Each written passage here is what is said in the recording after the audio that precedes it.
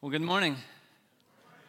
Well, when we think of bravery and courage, we think of these big monumental tasks, these big moments in history where something grand or huge happened that shaped the course of history or changed the course of a nation. We think that we have to be someone who is grand or big or brave or filled with skill or from a heritage or a lineage or a legacy of people who were just people of courage and people that other people looked up to and respected, that we feel like we have to have this grand moment under the lights when everyone is watching and everyone is recording and a movie and documentary will be made about this very moment or this very act of courage or bravery. But truly, courage comes in all shapes and sizes.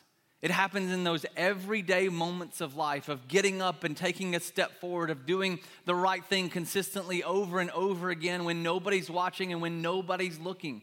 Courage happens when you decide to go across the street and help someone. Courage happens when you decide when nobody else is watching that you're going to do the right thing at work when nobody else is. Courage is just simply doing the thing you know you're supposed to do, even though you're scared of what might happen as a result of you doing that very thing.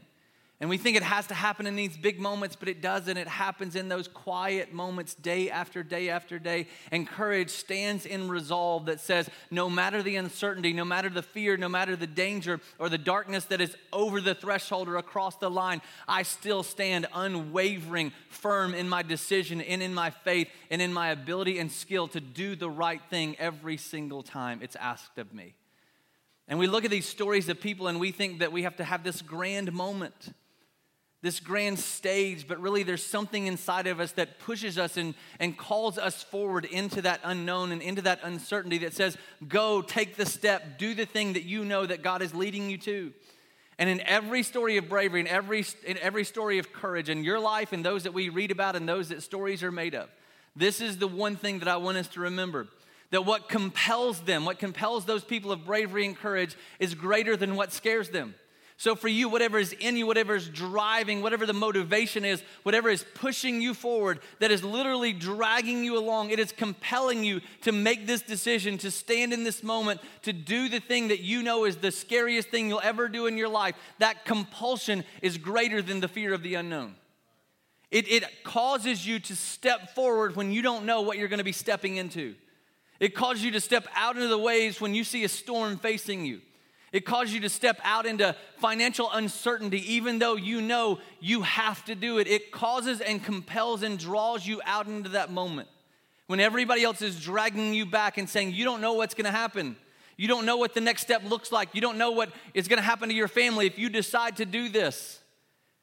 That thing that causes us and compels us to step forward has to be greater than the thing that scares us and causes fear in us, if we want to act in moments of bravery and courage. And so what I want to do over the course of this series, over the course of the next few weeks, is I want to look back at people in our heritage and people in our faith that had those moments of bravery and courage when nobody was writing, nobody was making a movie, there were no lights under the stars, and nobody was setting up this grand moment for them to act in a way that would be recorded for all of history. They simply were doing the right thing that was in front of them, even though what was in front of them scared them to death.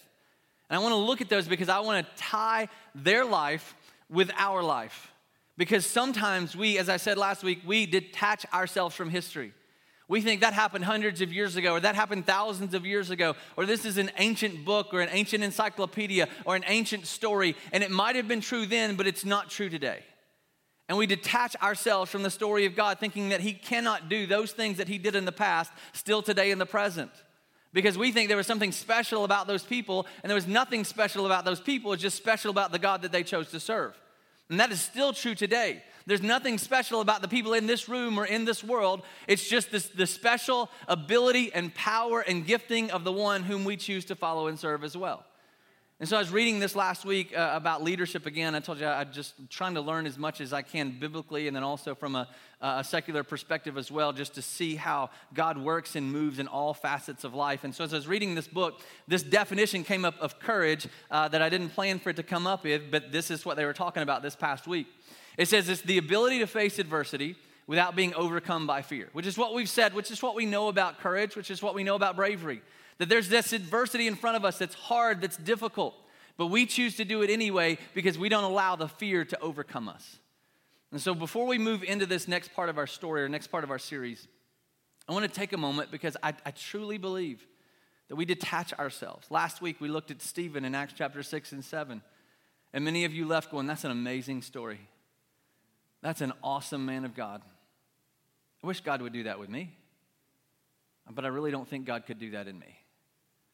And so we remove ourselves. And so just for a moment, I want to ask us just to sit and to pray. If you want to close your eyes, you can. If you don't, that's perfectly fine as well. But you know for you, you know that step. You know the threshold you're standing at. And you know the step you need to take. And you have been held back. And you have been compelled by fear to stay where you are. But to act in a moment of bravery and courage means you are compelled by the one who is calling you to step out of the unknown and into the uncertain, even if it causes great fear to overcome you. And so I just want to ask for a moment just to sit and to pray. You know what that is for you. You pray and ask God as we go through these next few moments that he would begin to shape and change your heart to compel you to take that step he's calling you to.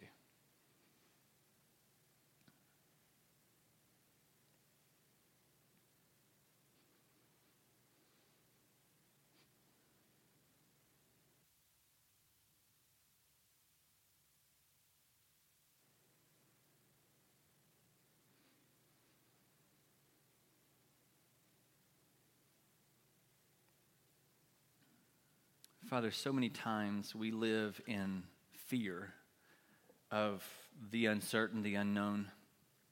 We live in fear of physical, tangible things, of intangible things that may or may not happen to us.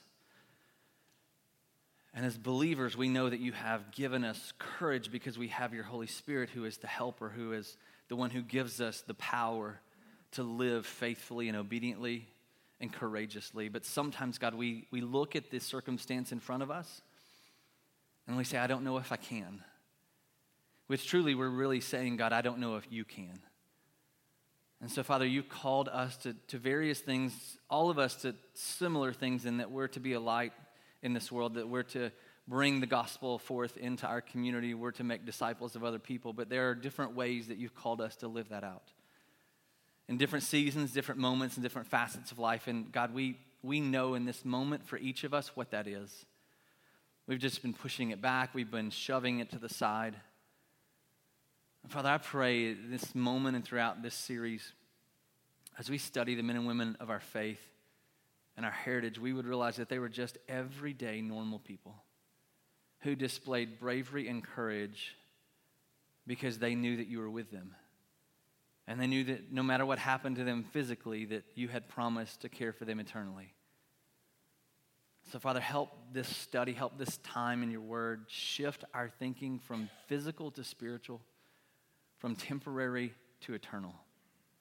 Call us, compel us individually to be people, not to be brave in our own power and strength or just to show the world what we can do, but to be brave in the power of the Spirit, which really means that we're weak, because when we are weak, you are strong. So, Father, give these men and women the courage to take a step forward, to do whatever it is you're calling them to do, so that you would be glorified, so that you would be honored, and so they would live faithfully, fully in who you have called them to be. God, we ask that in Christ's name. Amen. Well, last week we studied a man named Stephen, as we said, and as we referenced him and talked about him, he talked about the Old Testament and about the past, and he went through a brief history of the Old Testament, which really brings us up to the point where we're going to study in Joshua chapter 2 today. So Stephen kind of set us on that path, and as we go back to that, at the very beginning in Genesis chapter 15, God comes to a man named Abraham. And God tells Abraham, I want you to move from where you are to a land that you do not know. So there's that stepping into the unknown and uncertain. There's that act of bravery and courage that Abraham was called to do. And he said, I want you to go to this place that you don't know, but I'll provide for you along the way. And when you are there, I'll let you know. And when you get there, in the course of getting there and being there, I'm going to do two things. I'm going to give you the land that I promised, and I'm going to make you a great people. I'm going to make you a big nation. And Abraham's here, just this one man with his one family, thinking there's no way you can give me this nation out of my family, because I have no son to make descendants and to continue the lineage and heritage that would build this nation and this people.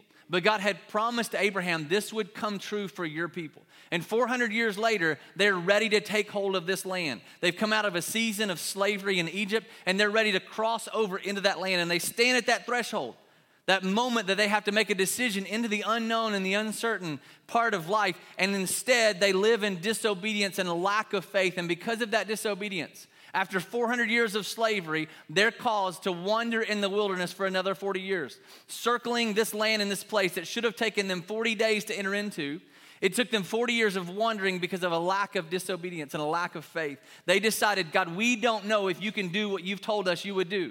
We're not sure if you will do this thing that you have told Abraham that you would cause in our people. And they're standing there at that moment, and all they had to do was take a step of faith and take a step of courage.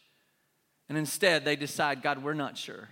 And so God says, okay, because of that lack of faith, instead of entering into this land that I had promised you, you're going to wander in a place of desert and wilderness and frustration and disappointment for 40 years. And so now as we get to Joshua 2, they're past that 40 years, and they're back here at this threshold once again. And standing here at this moment, just being here took bravery and took courage on Joshua's part. Because when they wandered for 40 years, right before they were wandering at the threshold the very first time, Moses was the leader of the people. And he sent 12 spies into the land, this promised land that he was telling them he was going to give them. Joshua was a young man at that point, and he was one of those spies. So the 12 spies go into the land, and in the land they see these giants. They see these huge people that they feel like they can't overcome. They see these cities that are fortified, and they're still just a small people. They've never really had much military training, and they've never had very many battles to earn confidence to believe that they could overcome the giants in the land. And so 10 of those spies come back to Moses and to the people, and they say, these people are giants and we're just crickets in this place, and they're going to stomp on us, they're going to destroy us, and we don't know if God will do what he said he would do. Now Joshua was one of two men, he and Caleb, who had the faith to say, God promised us, he will equip us, and he will fulfill that promise. But because the other 10 men did not have faith, which caused the rest of the people to not have faith, God put them in this wandering in the wilderness for 40 years. So after those 40 years, Moses has died and Joshua has taken the mantle of leadership within the people. And they're back here, and he knows because he's seen it firsthand. Joshua knows what's on the other side of that threshold. He knows what it means to take a step across, and he knows the giants that are facing them in the unknown and the uncertainty of this decision. And so God spends the very first chapter of Joshua in his story just encouraging and inciting bravery and courage inside of Joshua. And he repeats over and over and over again, Joshua, remember all that I've done in your past, all that I have promised to do in your present, and all that I will fulfill in the future. And so he spends chapter 1 just building this courage inside of him, and he tells Joshua, be strong and courageous. And then in verse 7, he comes back again and he says, Joshua, only be strong and very courageous. And then again, 2 verses later, he says, Joshua, in verse 9, be strong and courageous, to the point where by the end of chapter 1, the people who were once scared are repeating back to Joshua, hey, Joshua, we're with you. Be strong and courageous. God has built this courage inside of us. We're ready to step across where we weren't ready to step 40 years before. And so in chapter 2, this is what Joshua does in verse 1. And Joshua, the son of Nun, sent 2 men secretly from Shittim as spies, saying, go view the land, especially Jericho. So Joshua does what every great leader does. Every great statistician, every great general, he sends people in to survey the land. He sends them in to gather intelligence. And he knows what this means, because he knows these spies could come back like the other 10, and they could not come back filled with bravery and courage. He knows that they could come back and say, there's giants in the land. We don't know if we can do this. And so you would think, because Joshua's been there, he's experienced this before, he's going to take a little baby step.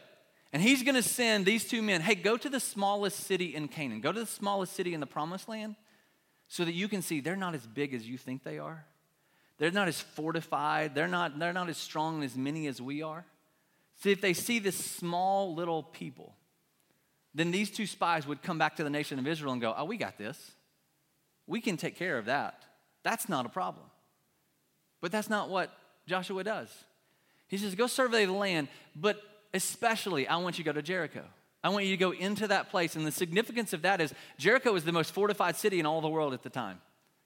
So he sends them to the heart of the enemy. You talk about trying to incite bravery and courage. That's not a wise decision. You send them to the small fish that you can overcome, but Joshua knew they couldn't overcome and possess the land in their own power. They had to rely fully on God. So he goes, I want you to go to the heart of the enemy. I want you to find the biggest, baddest people in the biggest city you can find, and I want you to know that God's going to help us overcome that. I want you to find that, and when you find that, you come back and you tell us, and we will step forward into this place, into the unknown that God has called us and sent us to. And so in the end of verse 1, and they went and they came into the house of a prostitute whose name was Rahab, and they lodged there.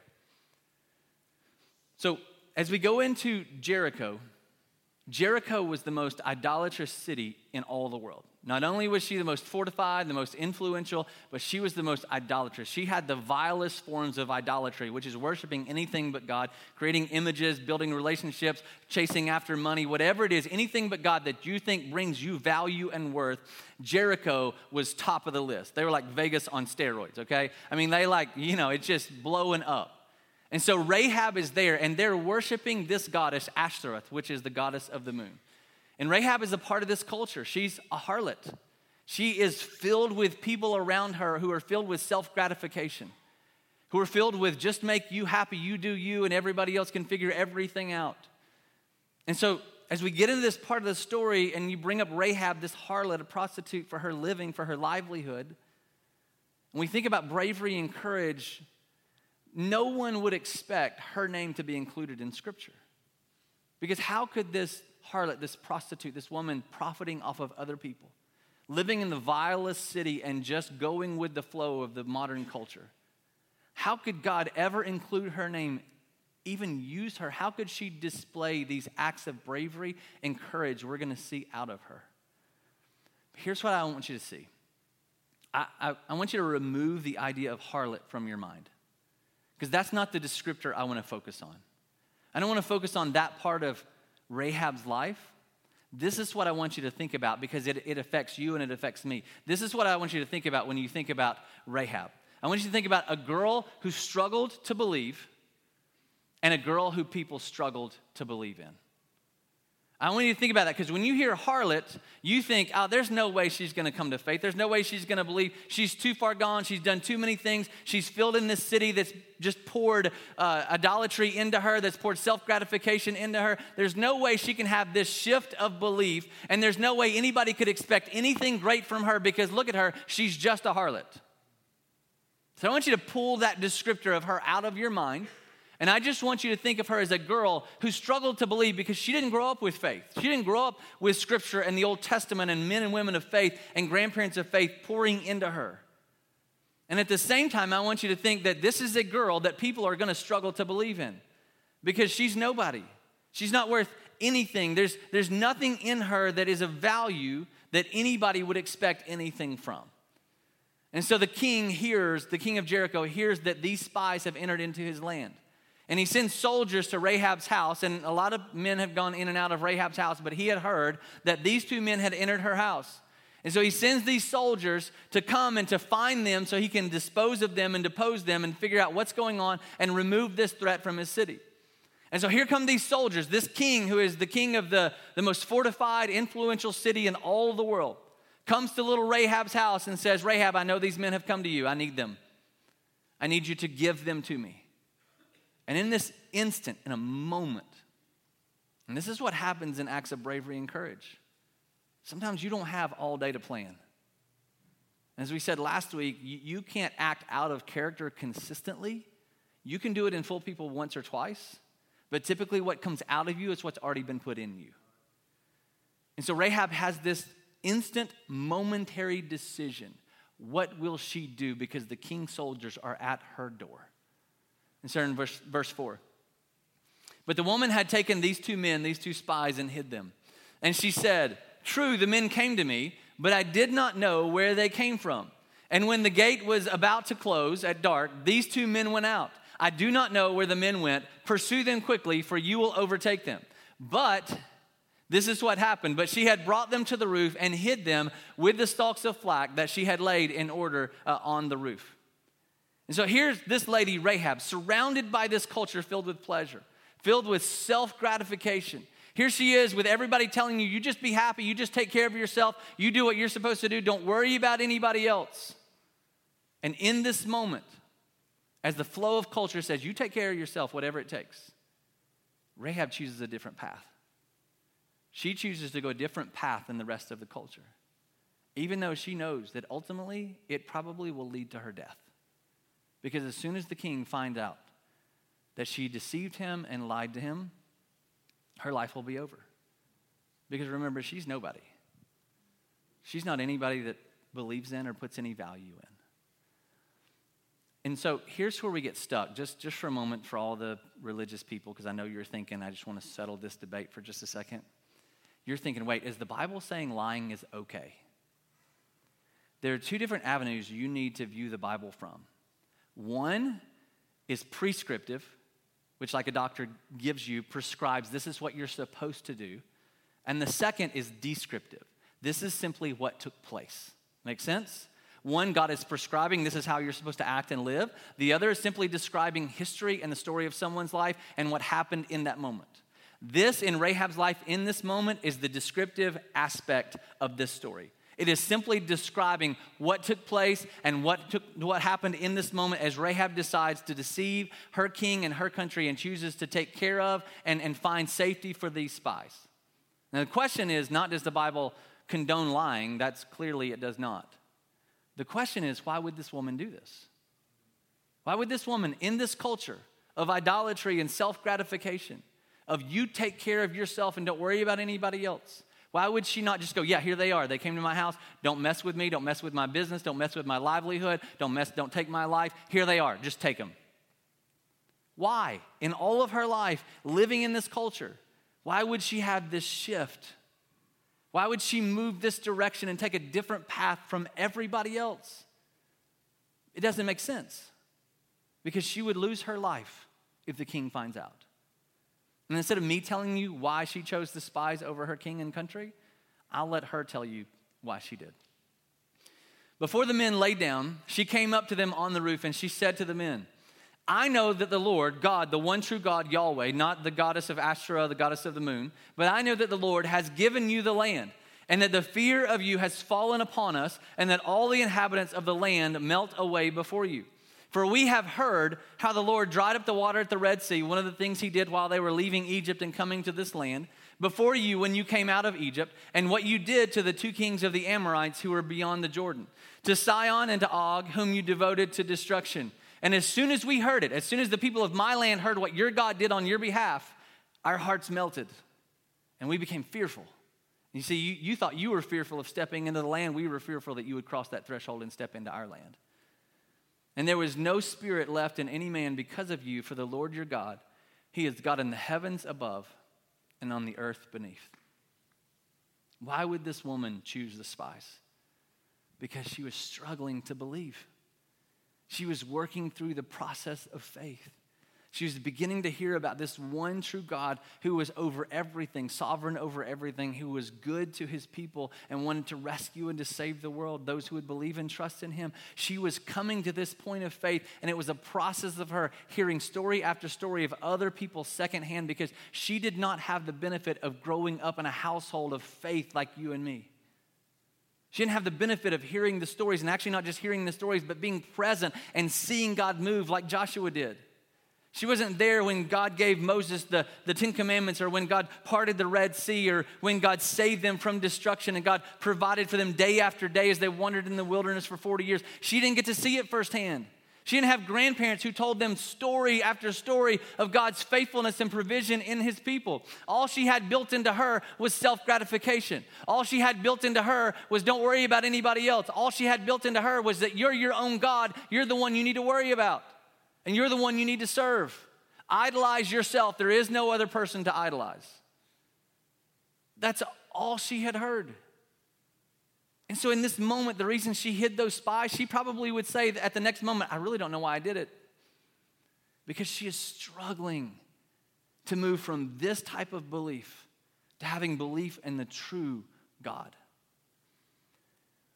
See, we focus on the outward appearance, and God focuses on the heart. Because we as religious people, now again, I love you, but I love challenging you as well. We as religious people focus on her mistake. Yeah, but she lied. Yeah, but how could she do that? How dare she lie to her king? That's not the right thing because Scripture in the Bible says we're not supposed to lie. And what we miss in this moment, because we focus on the act, because we love to be teetotalers, we love to be holier than thou, we love to be high and mighty, we love to say we follow the rules all the time, and following the rules all the time doesn't make you a Christian, even though we think it does. We like to focus on her mistake. And we miss the explosion of faith that took place in her heart.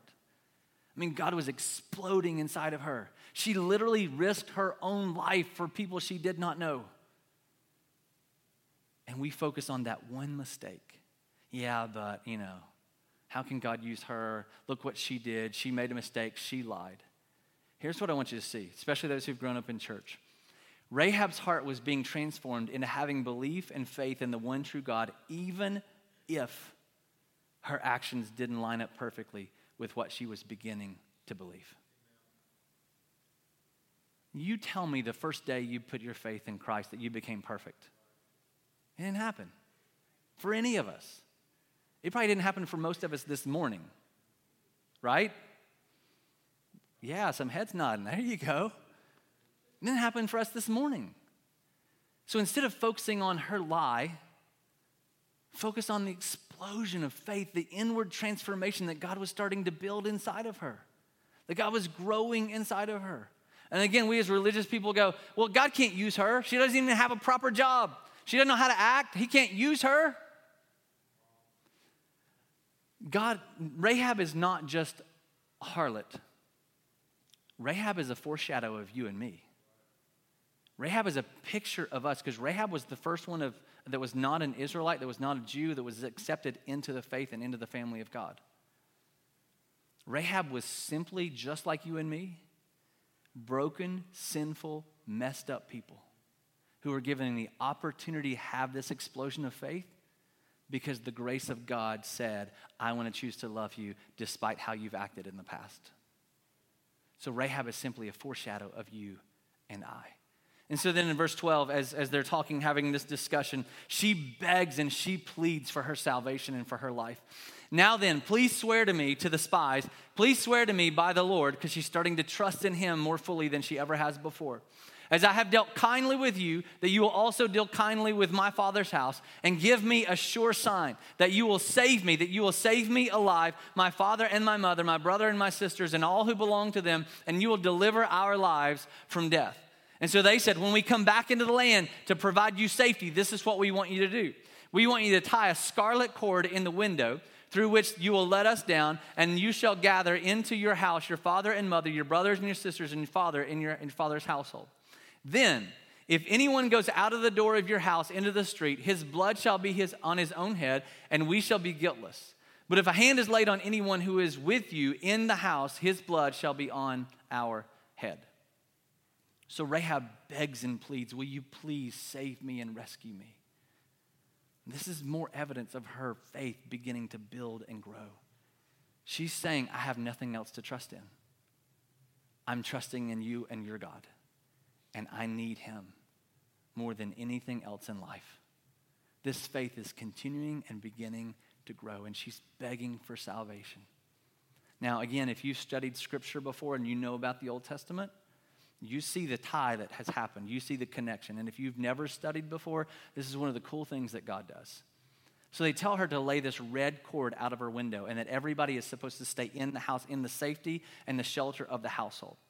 Well, back as the people of God were beginning to leave Egypt, that 400 years of slavery they were existing in, God would bring them out of that land, and he would use 10 plagues in Egypt to do that. And the last one was called the plague of the death angel. God would send the death angel to destroy all the Egyptians so that the Israelites could be made free. Now, to do that, for them to be safe, they were to do something with a lamb, an unblemished lamb that they had. This unblemished lamb was perfect, it was beautiful, and they were to sacrifice this lamb the night before the Passover. And when they did, they were to take the blood of the lamb, and they were to put it over the doorposts of their house. And they were to remain safely within the house. So that when the death angel came, it would see the blood of the lamb on the doorpost and know that everybody inside would be safe. And he would literally, the term Passover comes from, the death angel would pass over this family and they would be safe. Now, the significance of this is for Rahab to lay this red cord out and to remain in her father's house in safety, just like the Israelites did 40 years before at the Passover. Now for Rahab and for us, this red cord was a symbol of the blood of the lamb that was shed, that was sacrificed. And this lamb was Jesus Christ, the Messiah. That anybody who said, I want to stay in the safety in the household of the Father of God, and I'm going to stay in his protection and provision, that Jesus would sacrifice his blood, and my life, like the doorposts of the house, my life would be covered with the blood of the Lamb, and death would pass over me spiritually because I would enter into a relationship with God forever. What a beautiful, significant story. But even though God provides the grace for us to have faith, we must act on that faith. And so in verse 21, this is exactly what Rahab does. And she said, according to your words, so it be. So then she sent them away, and they departed, and she tied the scarlet cord in the window. Now, tying that scarlet cord and laying it out the window made her an identifiable target. She was easy to see. It would have been known this probably is a house we need to go back and investigate. This is probably the place the spies left our city from and the place they may be coming back to. And so she made herself an identifiable target, but she didn't care because she said, from now on, I identify with the people of God and with God himself. Her faith had grown to this point where she says, I trust him fully. I trust him fully enough that my faith would be evident in my action. And she displayed this great courage despite the fear that stood in front of her. And again, because we separate and we detach ourselves from history and from Scripture, we think, oh, that's a great story. God doesn't do that with me. God won't do that with me because I'm a person who's struggling to believe. And honestly, I'm a person who people struggle to believe in. Let me show you a real life, everyday, in the moment story of what God is doing with one of our people to grow and build that faith, to have the courage to do what he's calling her to do. My name's Malia Hames, and I work at Alabama Mountain Lakes Tourist Association, and I'm the social media manager. The way I got started with the foster adopt process goes back to a deep desire that I've held ever since I was a little girl of wanting to get married and have my own children. But God had other plans for me. I'm 46, about to be 47. I've never been married. Of course, I don't have my own children.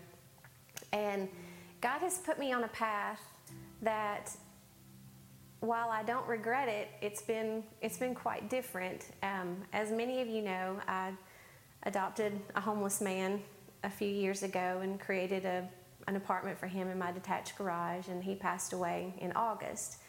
And also, as many of you know, I have a niece, Carly, who is 14 years old, and of course, with the teen years comes wanting to spend more time with your friends than you do with your aunt.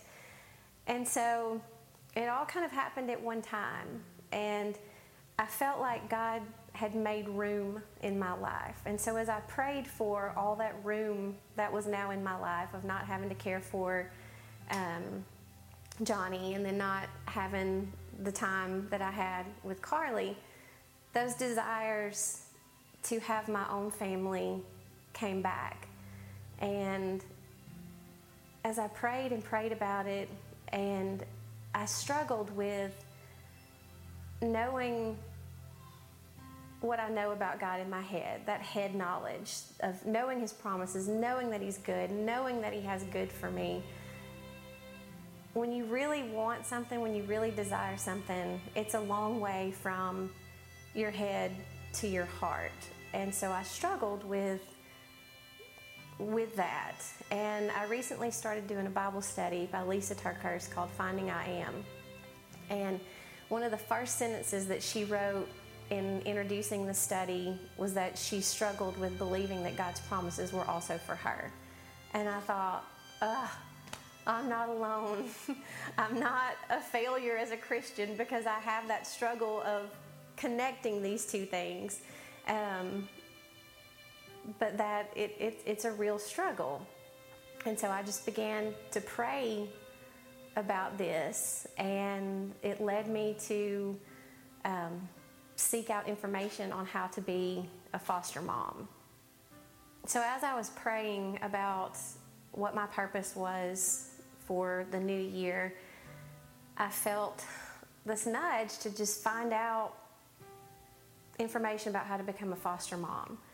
And so, scared to death, I asked. I got the information, and I felt that next nudge, that next step of obedience to sign up for orientation. I signed up for orientation, and then it was just step after step of, God asking me, just keep taking those steps. Sign up for the orientation, sign up for the classes, go to the classes. And there were obstacles throughout the journey, and I just didn't see sometimes any humanly way possible that it was going to work out, that it was going to happen. And every single time, God made a way where I didn't see a way. And so I went through the 10 weeks of classes, completed all that, completed the training, and then here comes the next obstacle of, I live in an older home. This house was built in the 1930s, and I love it, but old homes have their issues, and one of the issues is that the windows wouldn't open. And I had a friend come and look, and they had been painted shut inside, outside many times before I moved in, caulked shut, everything. So the windows had to be replaced because that's one of the requirements. It's a fire hazard. And I didn't freak out because I thought, God did not bring me this far to leave me. So I get an estimate on the windows. It was $1,320.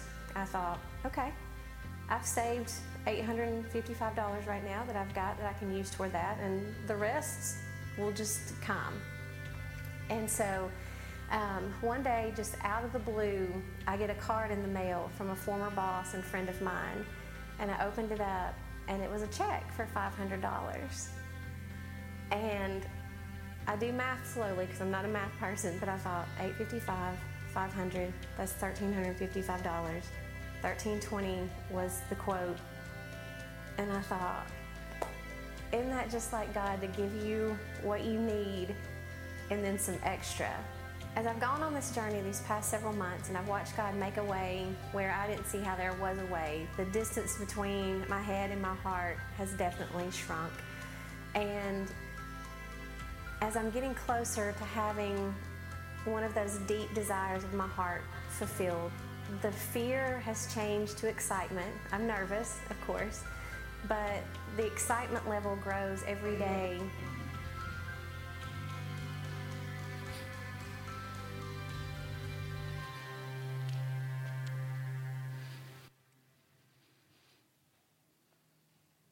It's pretty hard to deny, right?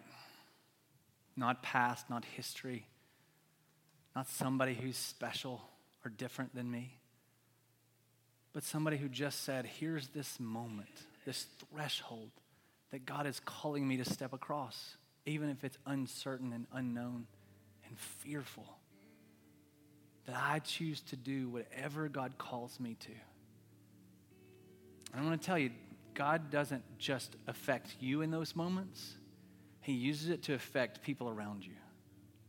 And so as the story continues, these two men came back from the nation of Israel, and they came back into the land in verse 23. And these two men came down from the hills, and they passed over and came to Joshua, the son of Nun, and they told him everything that had happened, everything that she had told them. And they said to Joshua, truly, the Lord has given all the land into our hands, and also all the inhabitants of the land melt away because of us, because of you. Her faith not only led to her salvation, but it led to the salvation of her family, and it incited bravery into a nation of people that was just waiting for that sign to step across and possess what God had promised them hundreds of years before. God not only used Rahab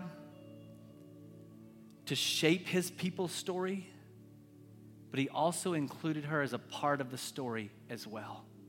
In Joshua chapter 6, it goes on to tell us this about Rahab. But Rahab the prostitute and her father's household and all who belonged to her, Joshua saved alive, so God held true to his promise. And she has lived in Israel. She's been included in this family to this day because she hid the messengers whom Joshua sent to spy out Jericho. And because of her faith, God included her into his people and into his story. Matthew chapter 1 tells us this: the book of the genealogy of Jesus Christ, the lineage and heritage of Jesus Christ, the son of David and the son of Abraham, going all the way back to that moment with Abraham. And it continues in verse 5 and says this about the lineage and the heritage. And Salmon, the father of Boaz, by Rahab. Rahab married into the people of God. And through her marriage, because of her faith, Boaz, the father of Obed, by Ruth. Now, if you don't know Boaz, Boaz is known as the kinsman redeemer, which is a picture and a sign of what Christ would do for people. She is included in this heritage, and the father of Jesse, and Jesse was the father of David, the king, who was the sign and the picture of the king of Jesus Christ, who would come to all people and all nations, that we could be included because of the grace to have faith in him. That she is one of 4 women included in the genealogy of Jesus, that she married Salmon, who was of the tribe of Judah. She became Boaz's mother, who gave birth to Obed, who gave birth to Jesse, who gave birth to David, and on and on and on until Jesus Christ. This woman who was a harlot and a prostitute, who was struggling with belief and faith, and people were struggling to believe in, is included in the people and the family of God because of her courage and because of her faith. It goes on in James to talk about her, this woman that nobody believed in. James chapter 2 says, in the same way, was not also Rahab the prostitute justified because of her works when she received the messengers and sent them out by another way? And then, like we have the Hall of Fame for sports, there's a section in Scripture called the Hall of Faith for people who had this bravery and courage, and she's included in Hebrews chapter 11. By faith, Rahab the prostitute did not perish with those who were disobedient, because she had given a friendly welcome to the spies. And because of her faith, because of her trust, because of this explosion of faith in her heart, because of this act of courage and bravery and obedience, she's a part of the lineage and the heritage of Jesus Christ. She's included into the family of God. And she's included in the hall of faith of men and women that we look to say if we could just pattern our lives after them, because they chased faithfully after God. This little girl who struggled to believe, and this little girl who people struggle to believe in. That's your story. It's my story. God wants to grow your faith into courage. He wants to compel you and cause you to take steps and acts of bravery, because your bravery is telling his story, because you're learning to trust in him more than anything else. And the question is, will you let him grow your faith? Will you let him build you into this person who he is making a brave man and woman who steps across the threshold into the unknown, into the uncertain, and you are not overcome by fear because you are compelled by faith? Will you be that man or woman of God? Stand with me, because I want to pray for you as we sing to this God who is calling you to step out into the darkness. Father, I pray for these men and women. I pray for these men and women in these seats and these chairs, in this room, our kids downstairs, and people who are watching online today and in the future. God, I pray that you would build inside of them, you would incite inside of them this explosion of faith, that they begin to trust you and lean on you and believe in you more than anything they've ever been told or anything they ever choose to believe in and beyond themselves. That God, you would call them, you would compel them, you would move them across that threshold to take that step into the unknown, into the darkness, into the uncertainty, even if it means our ultimate physical death. That God, we would see your faithfulness in the past, we would feel the call in the present, and we would step into the future, because we know that you have called us and you have equipped us and you have promised us that you would protect us faithfully, eternally, spiritually, because you include us into your family because of the grace of who you are, the sacrifice of Christ, and the faith that we can have to believe and trust in you. That God, we would not just be people who show up to a building. We'd not just be people who live 80 years and earn money and gain property and build a family, but our family would leave a legacy and a story of faith for people who come to say, I want to be like them. They're nothing special, they're nothing great, they're nothing amazing, but the one they choose to believe in has given them bravery and courage to step out into the darkness to do great things for him and for his glory. God, I pray that you would change our people today, that they would experience an explosion of faith like they never have before. That God, you would call us to step across the threshold of the unknown. Because God, you make us for that, we say thank you and we live faithfully for you. In Christ's name, we thank you and we pray. Amen.